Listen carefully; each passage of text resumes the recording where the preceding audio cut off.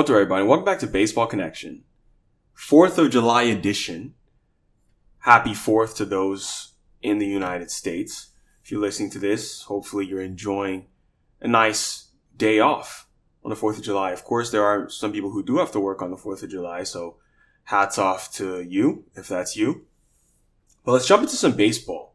We're going to talk about some transaction stuff, some things going on kind of off the field a little bit pertaining to players. You know, what are players doing? Are they going to be traded? You know, surgeries, injuries, etc. Because we have to do these check-ins every once in a while. Who's on pace for certain records and things like that.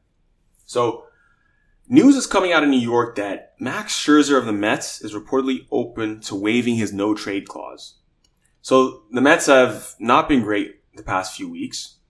And with about a month away from the trade deadline, they could wind up being one of the more fascinating clubs to follow, because ownership and front office surely prefers that they play their way back into contention and put themselves in the position to add pieces at the deadline, but that's no small feat.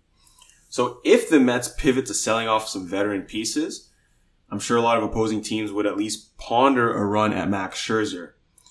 He's in the second season of a 3-year, $130 million free agent deal. He's making an MLB record $43.333 million annually. He can opt out and test free agency at the end of this season. His deal does contain a full no trade clause, so the Mets could not move him without his consent. But industry sources are saying that Max Scherzer would be open to waiving his no trade clause in the right circumstances. And obviously, that reading between the lines, that means to go to a contender.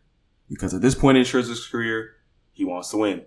He's not interested in sticking about for losing seasons. So I'm sure if a team that was a contender wanted to trade for him, I'm sure he'd be open to doing so. That's essentially what he's saying. Because Scherzer already famously waived a no trade clause back in 2021 when he was with the Nationals, and that enabled him to land in Dodger Blue, him alongside Trey Turner. That was that blockbuster deal 2 years ago. That's not to say a trade is likely this time around, because the no trade clause is just one of many roadblocks. Because the Mets aren't going to pull the plug on the 2023 season until absolutely necessary. I mean, this roster still has a few weeks to take itself off the bubble. But, yeah, I mean, if they were to consider moving veteran players, it probably wouldn't be Scherzer.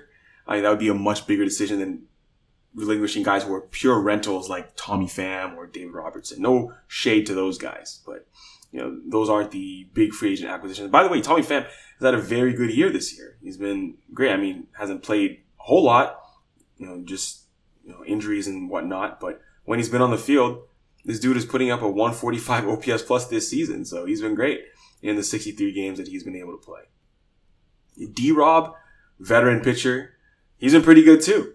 He's been really good too. So someone could use him out of the bullpen, but he's got a 1-flat whip, and he's looked really good. Had 11 saves so far this season, and yeah, a lot of teams could use him as well.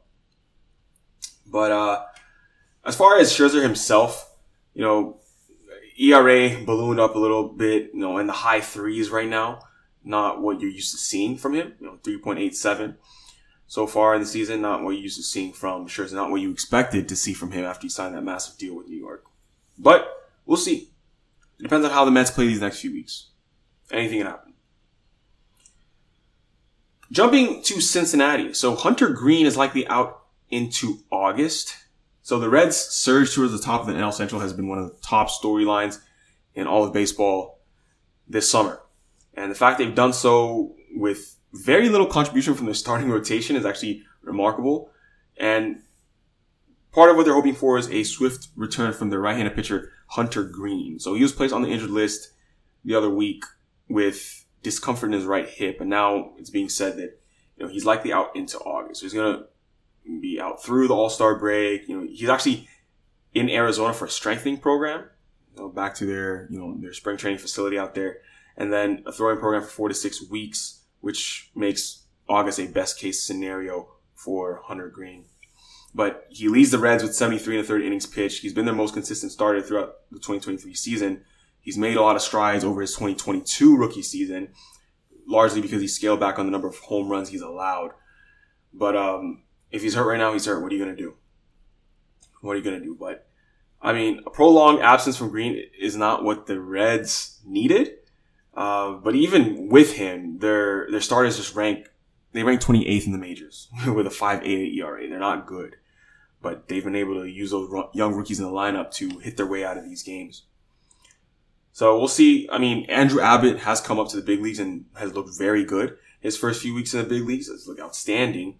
I mean, his first 5 starts, he's got a 1.21 ERA and a 2.4 WAR already for Andrew Abbott. So he's up to stay in the big leagues. Left-handed pitcher for Cincinnati. So we'll see what the Reds do. In the meantime, they're going to hope to get Nick Lodolo back, but he's probably going to be sidelined into at least August as well. So it's really just Andrew Abbott at the top of that rotation right now.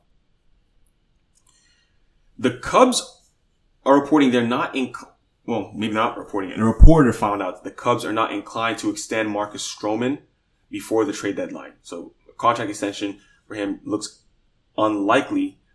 Interesting case for Stroman because he's having a phenomenal season. He's in the Cy Young running, actually, for the National League. Look at him right now, 2.76 ERA. He's eating up innings. He's looking really good. And he's 32, veteran guy. But the reports are Chicago is hesitant to sign Stroman to a long-term deal because there is some uncertainty regarding the team's path forward. They're not sure how they're going to look like, if they're going to be having to make a decision between buying and selling at the deadline. So they're going to wait for now. I mean, it's a smart move. You don't just extend someone, a 32-year-old pitcher, just as a knee-jerk reaction. You don't do that. But Stroman is having a career season right now. And he's going to cash in on that. He definitely will at some point because he has the opportunity to opt out of his final year and $21 million left on his contract at the end of the season. So he has 1 year, $21 million remaining. He can opt out of that and become a free agent. He most likely will. I mean, you don't have a career year for nothing and just not cash in on that. So he's probably going to do that. That's going to allow many teams to bid for his services, and he's going to get a big bag in the offseason. That's what we expect. But this upcoming free agent class is going to be pretty deep in pitching. I mean, aside from Shohei Ohtani, of course, but you have guys like Julio Urias, Aaron Nola, Lucas Giolito, Sonny Gray, guys like that. And of course, Stroman is most likely going to join that group as well. So, yeah, that's what you're going to see. And the interesting thing about this situation is that the Cubs don't have the ability to extend a qualifying offer to Marcus Stroman because he actually already accepted a qualifying offer before from the Mets. You can't get a QO more than once, I believe. I believe that's the rule. So if he leaves, he's going to leave for nothing. It would be different if they extended him a qualifying offer, he declined it, then they get draft pick compensation, which is actually pretty good. It's like a first round pick or something like that.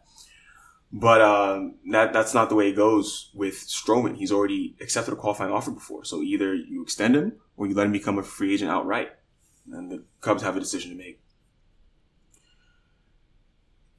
In other news, 4th of July is here. Talk about just a couple of the games from Tuesday.